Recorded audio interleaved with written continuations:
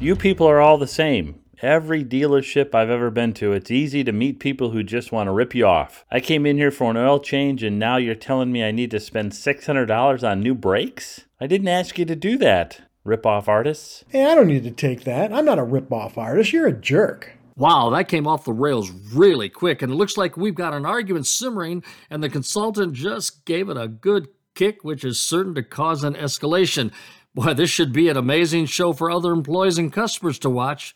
Hey, maybe somebody has a camera on their cell phone and they could record it, and in no time, that consultant will be an internet star. Well, did you hear what the customer said to me? That wasn't fair. Yes, I heard what the customer said, and you're right, it wasn't fair. But I want you to look at this video that I took over the weekend. Daddy, Brian called me a dummy and said he was going to take the chain off my bike. Well, I did that because Mark took all the air out of my basketball. It won't bounce, big jerk. You know, that little argument and the insults that came with it, that was between my twin 5-year-old grandsons. And it's typical for those kinds of arguments to occur among people who lack the skills or emotional intelligence to avoid them. Emotional intelligence? Yes, emotional intelligence, or EQ for short. Now, that's a measure of a person's ability to operate in the world as an adult who is completely in control of his emotional state and corresponding responses. And it's an essential skill for people who are charged with diffusing conflict.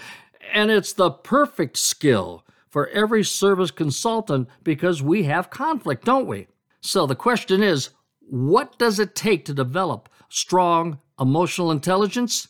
Well, here's 4 considerations. Number 1, self-awareness. Now, this means choosing not to jump into difficult circumstances. The consultant with emotional intelligence, will let his customer vent and does not accept an invitation to argue. Next is awareness of others. Now, this is where you also pay attention to such things as body language and other nonverbal cues that, there's a problem brewing. Emotional intelligence means that you are attempting to connect to the customer's circumstances.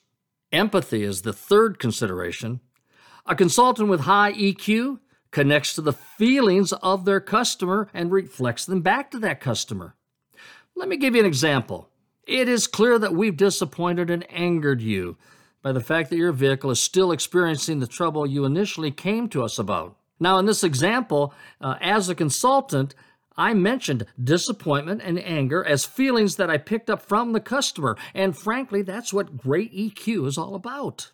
Now, the last consideration in developing really good, strong emotional intelligence is self-management.